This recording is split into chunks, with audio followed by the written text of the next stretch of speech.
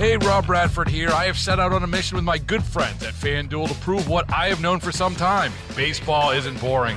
Now I have a daily podcast to prove it with some of the most notable people in the baseball world, screaming baseball isn't boring from the mountaintops, or at least agreeing to come on our show. Players, managers, GMs, and yes, even the commissioner of baseball, Rob Manfred. It has been a constant wave of baseball's most powerful voices. So join the revolution. Subscribe and soak in Baseball Isn't Boring. Listen on your Odyssey app or wherever you get your podcasts. You'll be glad you did. 97.1 FM Talk. On demand audio.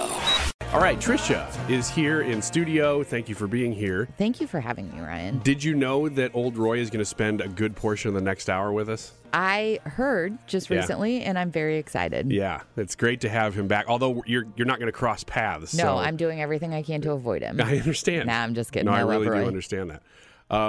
But it's good to have everybody back.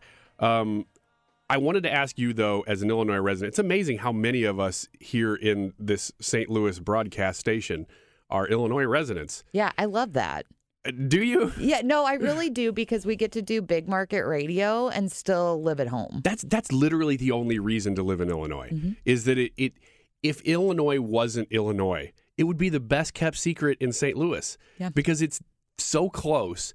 The cost of living is cheaper over there, and not because it's Illinois, but because it's just like there's this don't cross the river thing if you grew up in Missouri. Yep.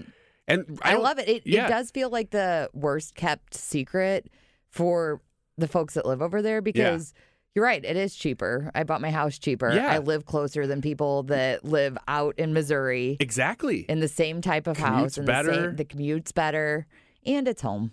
Well, that's the reason, too, is for me. If you're up there, that's why. But everything else about it, aside from that you can get more house there for your money than you can in most of the Missouri suburbs, is that you're trading it off for Illinois politics. Right. And I mean, everybody knows that. Even the people who I've considered in my life to be, left of center, they even get to the point where they're like, we're paying so much in property taxes and stuff, all that stuff. But I bring that up because of the Safety Act.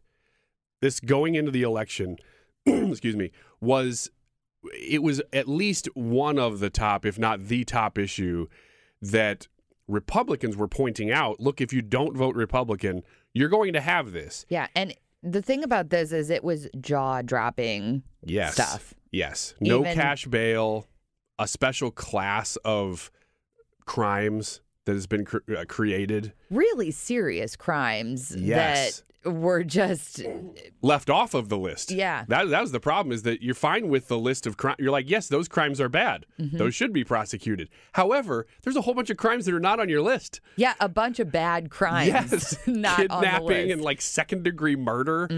Like big stuff that we can't hold them. Yeah, I have a lot of friends and family, and not politically engrossed like we are, that were sending me this information. Like, can you believe this? Can we live here still? This is super dangerous. And it's amazing, though, because it doesn't seem to have moved the needle as far as voters go. No. And that's a different subject that we can talk about at a different time. The apathy of... Well, the way that Illinois is trending, and there's a lot of reasons for, I think, why that's happening. And part of it is that Illinois is losing population like crazy. The people who are leaving, they tend to be like-minded. They're not liberals. They're conservatives. I mean, not exclusively. A lot of people leave just for jobs and other reasons. But if you have a choice to leave, the people who are leaving are conservatives. So blue states are getting bluer, red states are getting redder. That's happening. It sucks because those of us who are still here, who are voting against these policies, now have to deal with them. But the not the Illinois Supreme Court, but a court in Illinois sided against the Safety Act. So I'm just kind of catching, I'm sure you know some of this. Yep. But it just applied to the counties who joined the lawsuit. Yes. And they're appealing it at the Illinois Supreme Court. Kwame Raoul, the Attorney General, and J.B. Pritzker, they're appealing this to the Illinois Supreme Court. We don't know how that's going to turn out, really don't. And if they decide for the counties, well, then I'm sure a whole bunch of other counties, I think 100 out of 102 counties' attorneys said we don't want this to take place. So basically the whole state would be nullified, except for, I guess, the counties that wanted to keep it. Probably Cook County is my guess, downtown Chicago. So we're in this limbo of waiting to see what happens. Well, in the meantime, in counties where they weren't part of the lawsuit, it still is a law right now while we're waiting for this thing to work its way through. And if the Illinois Supreme Court overturns it, it will be a law. So my question for you after all of that is just, apparently you have been paying attention, but is this something that concerns you personally outside of what we do for a living, outside of doing conservative talk? Is this something that you think about like, oh, this is actually going to be a problem for me? No, unfortunately. As much as, and we know because we're in it and we hear it, and I can logically take the steps in my mind to think about how much worse things could get once this law takes place and like the repercussions of it. But no, because of that word I used earlier, apathy, I'm used to it. I roll with it. And being worn down. Yeah. Yeah, the outrage that we would have over many things. You can't live life outraged all the time. No, you have to choose your battles. You do, and they're getting so numerous that you go, man, I mean, there is a battle taking place on this. That's good. Yeah. But and I would stand against it in that battle and on principle and for the safety of our home. And you did at the ballot box. You did what you do. And we're here doing what we do. But the reason I ask you that question is because I kind of figured you would answer, no, it's not something that I think about personally when I'm going to bed at night. Oh, the Safety Act is going to really make things hard for me tomorrow. But we know in principle that it will. And I'm with you because it's not something I go to sleep worrying about, but we know that stories will happen that we will be affected by. So I bring this story to you. I just wanted to tell it to you because of the subject itself. This was on New Year's Day or the day after. So the thing just went into effect on New Year's Day, 1/1/23. I have a buddy who is a restaurant manager. He doesn't own the place, but he is good friends with the people who own it.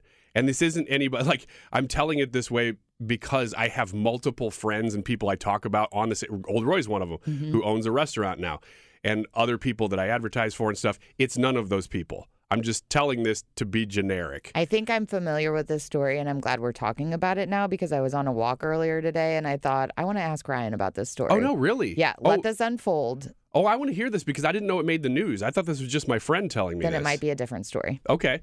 So he said that they haven't really had any problems recently, but every now and then, as in, any restaurant, especially that serves alcohol, which is most restaurants, you're going to have somebody who comes in and gets drunk and disorderly. And in this case, the person came in and was already drunk. So this was, again, New Year's Day or the day after. I don't remember which. So I said, oh, you kind of watched this guy get drunk. He said, no, the guy was drunk when he came in and was just kind of walking around and wouldn't stay at any sort of table or anything and was bothering people. And I'm trying to paint the picture because what you picture is like drunk kind of hillbilly guy. It was not that. It was more like drunk kind of flamboyant guy. Okay. And young and very much like kind of flaunting sexuality, like almost like he was hitting on everyone but no one. Just feeling himself. Just kind of, like was just putting himself out there, right. but was deliberately being annoying to everybody. And there's no rule that says you can't walk around a little bit. I mean, this isn't like a sit-down restaurant. It's there's a bar, and so it's not like he's doing anything technically wrong, but he was very annoying. And so when you're on that line, you're like, I don't know if I can call the police over some guy being annoying, but he's right there. So what they did was they found out that he was somebody they knew him. So they texted the guy that knew him and said, because I think the guy was maybe home for the holidays, something like that. Hey, yeah, come get your buddy. Well, the person came and got him, said, oh, I know it. He's probably wasted or whatever. Came and got him, took him home. Great. That ended very well for them. Nobody had to get involved, no police. Well, apparently after the guy left the restaurant, he was really mad at his buddy for coming and getting him and was threatening to beat him up and, stuff that happens. Well, then it actually did get disorderly, and I don't know exactly who he started beating up, but it was somebody either in his friend group or his extended family that he starts beating on. And so they had to call the police. This was after he left the restaurant, but my buddy... This is not the story I was thinking of. Okay. So the guy is beating up on somebody. Police are called. They bring him in. They set his bail pretty high, something that he would not have been able to do, something like $50,000 or something. But no bail, no cash bail. So they set his bail and then immediately had to let him go. What's the point of even setting a bail then? I don't know if maybe they're waiting for this court case, like they're keeping the system in place until they know, or what. I don't know. It's a clerical thing. Maybe right now, and maybe they will continue to do it forever. So they bring this guy in because he's drunk and hammering on people. Yes. And they put him in a cell. They say, your bail's set to $50K or whatever it is. And then they say, just kidding, go home. Well, I think they say, here's your bail, although we have no right to enforce it, so you can do what you want. In other words, bye. Bye. Yeah. So they may always set a bail and just say, here is your bail. If you choose it, this would wipe your record clean. So as long as you're sober enough to know what they're saying to you, you could, in theory, just walk out. Yeah, and he did. So this guy leaves and it's completely unenforced. You can't keep him. He's still completely drunk and super mad. Goes back to the person he was beating on, hits him against the ground and breaks some sort of bone up here, a rib or collar, something in the chest. Breaks, and he's an older guy. And the guy's in bad shape now. Oh. This is, we're talking here the first week of the month. Mm-hmm. This already is bearing that stuff out. That guy, that older guy, would not have had broken bones in his chest had there just been a bail system. Mm-hmm. So we're already seeing the fruit of these things in Illinois. And apparently you saw a story too. Wasn't it. No, I was talking about a shooting at a local. Oh. Do you know what I'm talking about? No. There was a shooting at Sloan's in Collinsville. Oh, over the I holiday, do know that and I story. wanted to talk to you about that just to see if you had any dirt on it. What do you know? No, I did hear that story, but I don't have any more information than you do. Okay. Yeah, I just wanted to bring it up because when I heard that, I'm like, this just happened. This is already happening. Mm-hmm.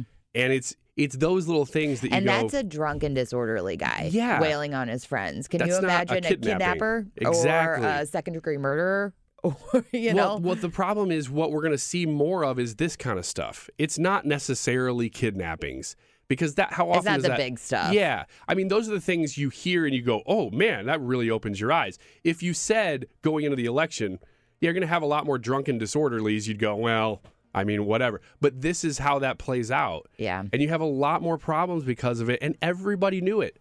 Everybody knew that this was going to be a problem. And they're not doing anything about it. In fact, they're fighting to keep it. In the face of even Democrat attorneys saying, don't do this. You're going to kill us. Mm-hmm. We can't prosecute crime if you don't hold people for this stuff. That's the whole reason you do it, is to get through. And I think that's a great example of why this law is going to be a problem, is because you can't hold people while they're in that moment and say, hey, calm down, sober up, and then you go because home. They were forced to let this guy go. Yep. And in the moment. And it's unfortunate that he went and hurt somebody he knows, but he could have gotten in a car and killed somebody. This is the state that's going. It could have even been worse. We need to crack down on gun crime. Mm-hmm. Well, guess what's going to happen? Crazy boyfriend's going to get right back out of jail, and he's going to go get his gun, and you're going to hear a lot more of this stuff. Yeah. And it's going to be because of these lawmakers that will not take any responsibility for it. Yeah, it's unfortunate. It is very sad. We'll leave on that note. Great. Or we'll take a break. We're not leaving. We're coming right back. Get more at 971talk.com. Hey, Rob Bradford here. I have set out on a mission with my good friends at FanDuel to prove what I have known for some time. Baseball isn't boring. Now I have a daily podcast to prove it with some of the most notable people in the baseball world, screaming baseball isn't boring from the mountaintops, or at least agreeing to come on our show. Players, managers, GMs, and yes, even the commissioner of baseball, Rob Manfred. It has been a constant wave of baseball's most powerful voices. So join the revolution. Subscribe and soak in Baseball Isn't Boring. Listen on your Odyssey app or wherever you get your podcasts. You'll be glad you did.